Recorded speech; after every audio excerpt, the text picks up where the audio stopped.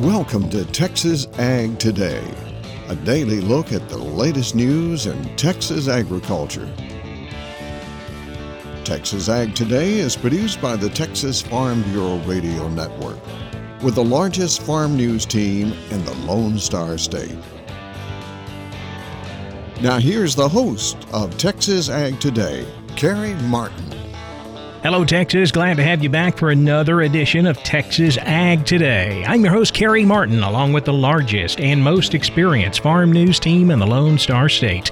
And we're all standing by to bring you the latest news in Texas agriculture, from the piney woods of East Texas to the rocky ranges of the Trans-Pecos, and from the Panhandle down to the Rio Grande Valley. Even for an area struggling with drought conditions, there can be some downside to finally getting rain, especially if a lot of it comes all at once. I'm James Hunt, and I'll talk about a plant disease concern for Texas Panhandle wheat coming up on Texas Ag Today. The value of agricultural science programs to both students and teachers. I'm Tom Nicoletti, and I'll have that story on Texas Ag Today. The current U.S. Drought Monitor seasonal outlook is not optimistic for a majority of the state of Texas. Following best management practices during good growing conditions can reduce the impact of drought. I'm Dr. Vanessa Olson from Overton. We'll have those stories, plus Texas wildlife news and a complete look at the markets, all coming up. Some areas of Texas have quickly gone from a drought to a downpour. Jessica Domel has the story. Just a few weeks ago, the Victoria area near the Texas coast was suffering from drought and in need of a good rain to help crops progress and green up pastures. Well, that all changed last week. A storm system brought in a drastic amount of rainfall, up to 14 inches in some areas. Matt Boucher, Victoria County Extension Agent, says 3 inches of rain fell per hour in some places. The good news is we were pretty dry before the rain, so the first few inches, I'm sure, soaked directly into the ground and is going to work well for crop growth. Boucher told us that some fields were still holding water from earlier in the week on Friday. We've had, a couple of days now of really dry weather, so overall, I think it's going to be a positive thing. There are some fields that are going to sit that don't drain as well that might suffer some damage in the lower parts of the field. Additional rainfall was expected over the weekend. Boucher said it will be a few days before farmers can get into the fields and assess what, if any, damage to the crop there may be, whether that be wet feet on the crop or increased disease or pest pressure. If you've got water that's standing in your field for long periods of time, none of those crops really like that. I think if we continue to get rain, it stays wet, then we'll be talking about some loss conditions. The wet weather led to an increase in mosquitoes in the county, and with more chances of rain in the forecasts, ranchers really couldn't do much to alleviate the problem last week. When you get high populations of mosquitoes, most of the cattle try and gather in groups to try and ward off the large clouds of mosquitoes, and then they're moving all the time, swishing their tail, and they're burning a lot of energy during that time, so you're losing weight on the cattle, etc. That was Matt Boucher, Texas A&M AgriLife Extension Agent for Victoria County. For the Texas Farm Bureau Radio Network, I'm Jessica Domel. Most farmers and ranchers are glad to get the recent rains, but it seems there's always a downside when the storms pass through. James Hunt takes a look at one problem from the Panhandle. The current wheat crop in the Texas High Plains has already encountered many threats, but as we near the end of the season, concern about plant disease has escalated. Dr. Ken Obasa, plant pathology specialist with Texas A&M AgriLife, says abundant rains in some locations have provided the wet and humid conditions that trigger pathogens into action. There are 3 factors that need to be present and operational for a disease to occur. You have to have a susceptible host plant, you have to have the pathogen that's going to cause the disease, but you also have to have a favorable environmental condition for that pathogen to actually create that disease. If any one of these 3 factors is missing, you're not going to get disease. The plant diseases getting the most attention now from Dr. Obasa and his colleagues are known as black chaff and basal gloom rot. Dr. Obasa says the potential issues for affected wheat include both reduced yields and lower grain quality. And that's going to vary depending on the local situation in specific fields. So some fields probably will dry out depending on the type of soil, just the local climate there. If it stays more humid, more weather, the longer that condition prevails in your field, the longer the infection is going to play out and the greater the risk to yield impact for that particular field.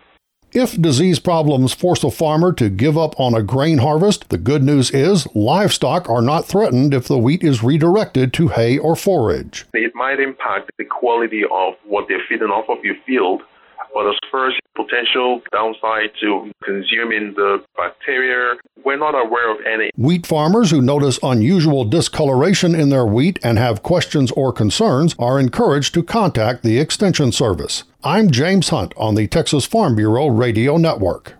If you're like me, you give a lot of credit to the success in your life to your agriculture classes back in high school. Tom Nicoletti takes a look at the value of ag science programs here in Texas. As the school year is coming to a close, the rewarding experiences of agricultural science teachers can be numerous. Ray Pianzik is Executive Director of the Agricultural Teachers Association of Texas. Well, any teacher just loves it when they see the light bulb come on, when kids realize they learned something they didn't know, they didn't understand a concept, and then they did, or they mastered a skill, whether it's a floral design skill or a welding skill. Sometimes the student knows more than you think, and you just have to direct them and get them. So that's guiding them to some place. We have a lot of outside of classroom, and some of those are the most rewarding experiences. If I could go back and teach again, I'd love to just travel with kids to open their eyes and let them see, agriculture and see those things. I love the competition, watching the kids be successful. I was fortunate to be at a school where the kids were competitors, and we won a lot of national contests, and watching them grin from ear to ear when they won a national contest, because that was their goal. Another rewarding experience is watching kids get to the careers that they go to. We have a lot of teachers. I see posts that they're going to these kids' college graduations and they invite their teachers. I saw some were recognized as like their top teacher that they had, and probably the most rewarding thing is when you have a student that really wasn't sure they wanted to be a teacher, decides, hey, I'm going to be a teacher, and comes back to fill some of the spots that are out there for agricultural science. The Agriculture Teachers Association of Texas that you lead has published research information indicating that students with 2, 4, or 6 semesters of agricultural education graduate at a higher rate than their high school peers. So that's certainly advantageous to be part of an agricultural science program for those students. Definitely. And that's some third-party validated research that we're really proud that we can show that our kids are being successful in college. What I would say right now, it seems to be, our applied agricultural engineering field program of studies seems to be where schools are really wanting those. They may not be able to put together a welding program, but those kids can get practical skills. So having an ag mechanics background, that's probably one of our most popular. If you got a background in ag mech, you could find a job anywhere in Texas. That is Ray Pianzik with the Agricultural Teachers Association of Texas. I'm Tom Nicoletti with the Texas Farm Bureau Radio Network. Recent rains may have taken our minds off the drought for a while, but it could be back quickly, so now is the time to prepare. Dr. Vanessa Olson has some tips for getting your pastures ready for the summer dry season. The first recommendation is to maintain adequate soil nutrients for forage production and persistence. Nitrogen is important for forage production. However, it is often the only nutrient applied.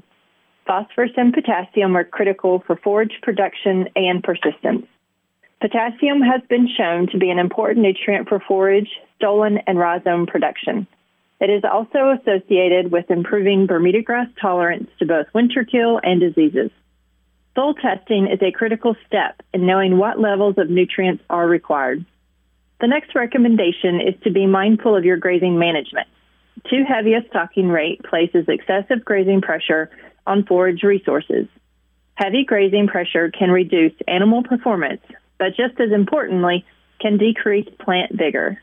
Overgrazing of plants removes the buds needed for regrowth. If insufficient stubble remains, water capture and infiltration is reduced. So when it does rain again, less water will enter the soil stores for plant growth. Lack of moisture suppresses plant growth and root development. Allow 6 to 8 inches of new growth before allowing livestock to graze. Roots must be replaced or bare areas will increase and invader weeds will prevail.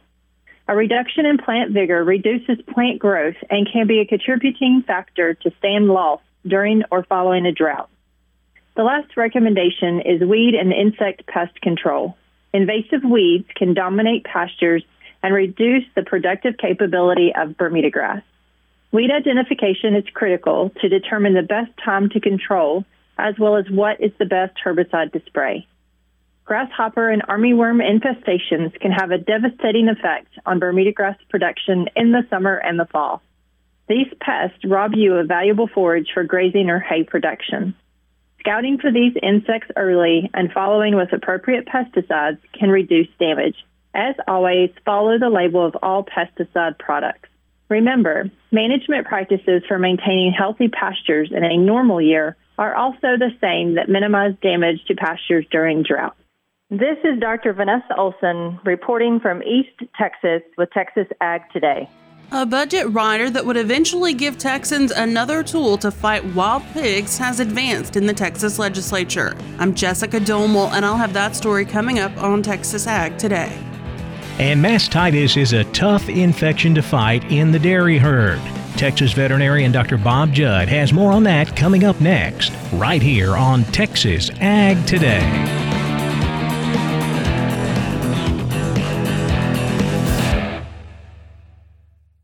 When we moved to Texas, we were like fish out of water. We didn't know anyone in our neighborhood until our Texas Farm Bureau insurance agent came to the house. She was so helpful and reassuring, a friendly face with that Texan hospitality I'd heard about. When we purchased a Texas Farm Bureau insurance policy, we knew we were making the right choice. We knew our family would be protected. Visit Texas Farm Bureau Insurance today at tfbinsurance.com to find an insurance agent who's a true neighbor. Coverage and discounts are subject to qualifications and policy terms and may vary by situation. We're keeping you informed on everything happening in Texas agriculture on Texas Ag Today. Fighting mastitis is a constant battle if you're in the dairy business. But did you know many heifers may enter the herd with mastitis-causing organisms? Veterinarian Dr. Bob Judd explains. Dr. Amber Yutzi from Penn State indicates that although only about 10% of these heifers actually develop mastitis at first milking, just one infection can cause scar tissue in the udder and decrease milk production by 10% in the first lactation. Although we are not sure why this occurs, studies have shown that teat canals can become colonized by disease-producing bacteria at very young ages, so prevention will require some management techniques before heifers enter the milking herd. These contagious mastitis-producing microorganisms live primarily in the udders of infected cows and are spread to heifers when they are fed non-pasteurized milk or colostrum. These calves most likely spread the infection to their udder by licking the area after ingesting raw milk, and these organisms can remain infectious for some time. To aid in preventing this problem, Dr. Yutzi recommends feeding only pasteurized milk to dairy calves and do not feed waste milk from cows infected with mastitis. Use individual stalls for pre-weaned calves and cull calves that suckle other calves. Also, do not use freshening pens for sick cows and routinely culture milk from cows who are chronically infected with mastitis, and properly deal with these cows that are chronically infected. It's a good idea to have all non-lactating heifers in an area that is well bedded, dry, and clean, with significant space for the number of animals present. Fly control is important on the farm as flies can contribute to spread of infectious organisms, and feeding a well-balanced diet is important to enhance the heifer's immune system to fight off infection. I'm Dr. Bob Judd. This is the Texas Farm Bureau Radio Network. A budget rider that may help fight wild pigs has advanced in the Texas legislature. Jessica Domel has the details in today's Wildlife Report.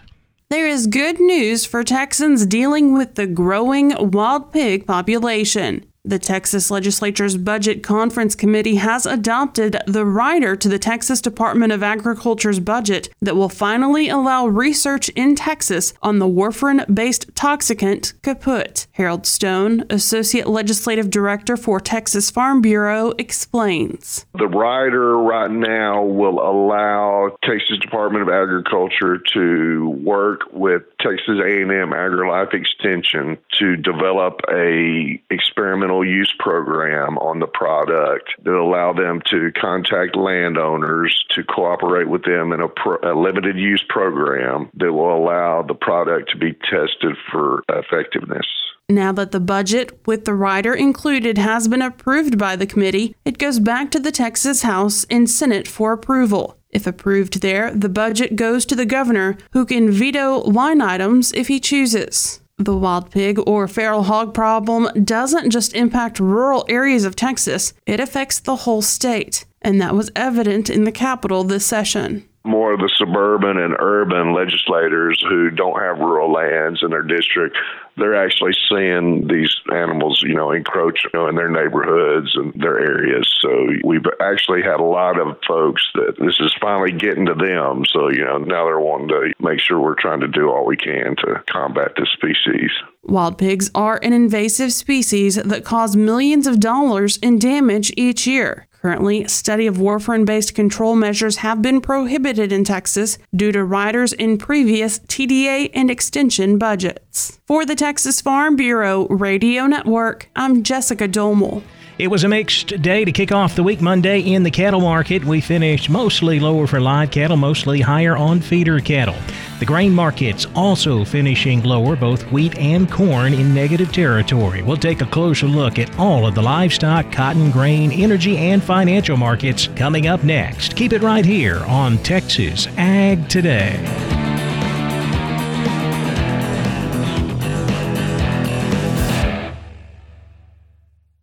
As planting season begins across the country, the American Seed Trade Association reminds farmers to follow the basic steps for seed treatment stewardship. Follow directions on seed container labeling. Eliminate weeds in the field prior to planting. Minimize dust by using advanced seed flow lubricants. Be aware of honeybees and hives located near the field. Ensure that any spilled seeds are removed or covered by soil to protect wildlife and the environment. And remove all treated seed left in equipment. For more information, visit seed-treatment-guide.com or contact your seed dealer.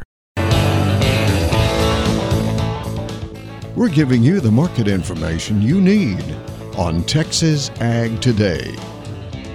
It was a mixed trade to kick off the week on Monday in the cattle complex. We closed mostly lower on the live cattle market, mostly higher on feeder cattle. June live cattle down 92 cents, 116.75. August down 82, 120.10. October live cattle down 77 cents, 124.27. Feeder cattle higher on all except the nearby May. It was down 95, 136.27. August feeders up 42, 154.12. September feeder cattle up 50 cents, 155.40. The cash fed cattle market all quiet on Monday. No sales reported. The show list this week look a bit larger here in Texas, a bit smaller in Kansas, Nebraska, and Colorado. Boxed beef prices were mixed Monday. Choice up $1.53, $326.70. Select down 71, $301.60. Now let's check the auction barns. We're walking the pens with Larry Marble. We're in Angelo, San Angelo, for you folks that aren't local, to talk to Jody Fry from Producers in Cargyle, San Angelo. Jody, I heard you caught a good rain. Had a blessed rain and glad to get it. 715 head was this week's total. Better market, calling these calves and yearlings $2 to $4 higher. I'd say most everything was trying to trade on the higher side. Slaughter cows, they sold $1 to $2 higher. Slaughter bulls, not many of those on offer, especially not many of the high yielding slaughter bulls. They were selling about steady. Limited numbers of bred cows and pairs like you would expect, steady to slightly higher on those. Better quality steers, 400 to 600 pounds, 125 up to a high of around 165, mostly 130 to 150. 600 to 800 pound steers from 110 all the way up to 155, mostly 120 to 140. Better quality heifer calves, 400 to 600 pounds, 110 to 145, mostly 120 to 135. Slaughter cows average to high yielding from 52 to 64. Had several of the highest yielding slaughter cows from 66 to a high of 72. Slaughter bulls average to high yielding 66 to 86. A few of those from 87 to a high of 97. Bred cows and 2-year-olds had a few young heavy breds anywhere from 825 to 1,025 per head. Cow-calf pairs average to better quality from 900 to a high of 1,325. What do you anticipate for next week, Jody? Well, I think we've got a real good chance of rain on Sunday and Monday, and that could really play into the sheep and goat numbers. I would not expect a 2-day sale. I look for numbers to fall off somewhat on the sheep and goat sale. And cattle numbers, I expect kind of in this range of 800 to 1,000 head. Jody, tell everybody how to get a hold of you. They're at the office at 325-653-3371. Call the mobile phone, 325-234-7895. Thank you, Jody, and thank you, my Texas farming and ranching neighbors, for listening to Walking the Pens, a production of the Texas Farm Bureau Radio Network. I'm your host, Larry Marble. Good day to you. Thanks, Larry. Back over to the futures market now, where lean hogs finished lower on Monday. June hogs down 87 cents, 113.35. July down $1.22, 115.32. Class 3 milk was lower. May milk off a penny, 18.94. June milk down 53 cents, 17.60 a hundredweight. Not a lot of direction in the cotton market on Monday. Of course, traders watching the rain that we're getting here in Texas. They're also keeping an eye on the weather in the southeast. They're having some weather troubles there as well, but still not a lot of direction to kick off the week on Monday. July cotton was unchanged, 82.82. The October up 11 points, 83.75. December cotton up 7, 83.29. Good rate across the Corn Belt, pushing the corn market lower. Good rain across the plains from Nebraska all the way down here to Texas, pushing the wheat market lower. So lower grain markets thanks to all the rain we've been getting. July Kansas City wheat down 8 3/4, 6.15 1/4. July Chicago wheat down 12, 6.62 1/4. July corn down 2 1/4, 6.57 1/4. September corn down 4 3/4, 5.68 1/2. In the energy markets, June natural gas down 2 cents, 2.88. July crude oil up 2.39, 65.97 a barrel. The financial markets higher. The Dow up 224 points, 34,432. The Nasdaq up 215 at 13,686. The S&P 500 up 48 points, 4,203.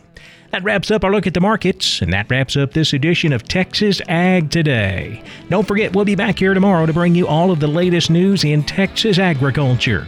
My name's Kerry Martin. Hope to see you next time right here on Texas Ag Today.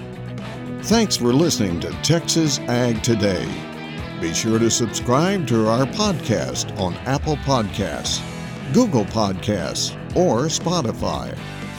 For more Texas Ag news and information, check out our website at texasfarmbureau.org or tfbradio.com. Texas Ag Today is a production of the Texas Farm Bureau Radio Network.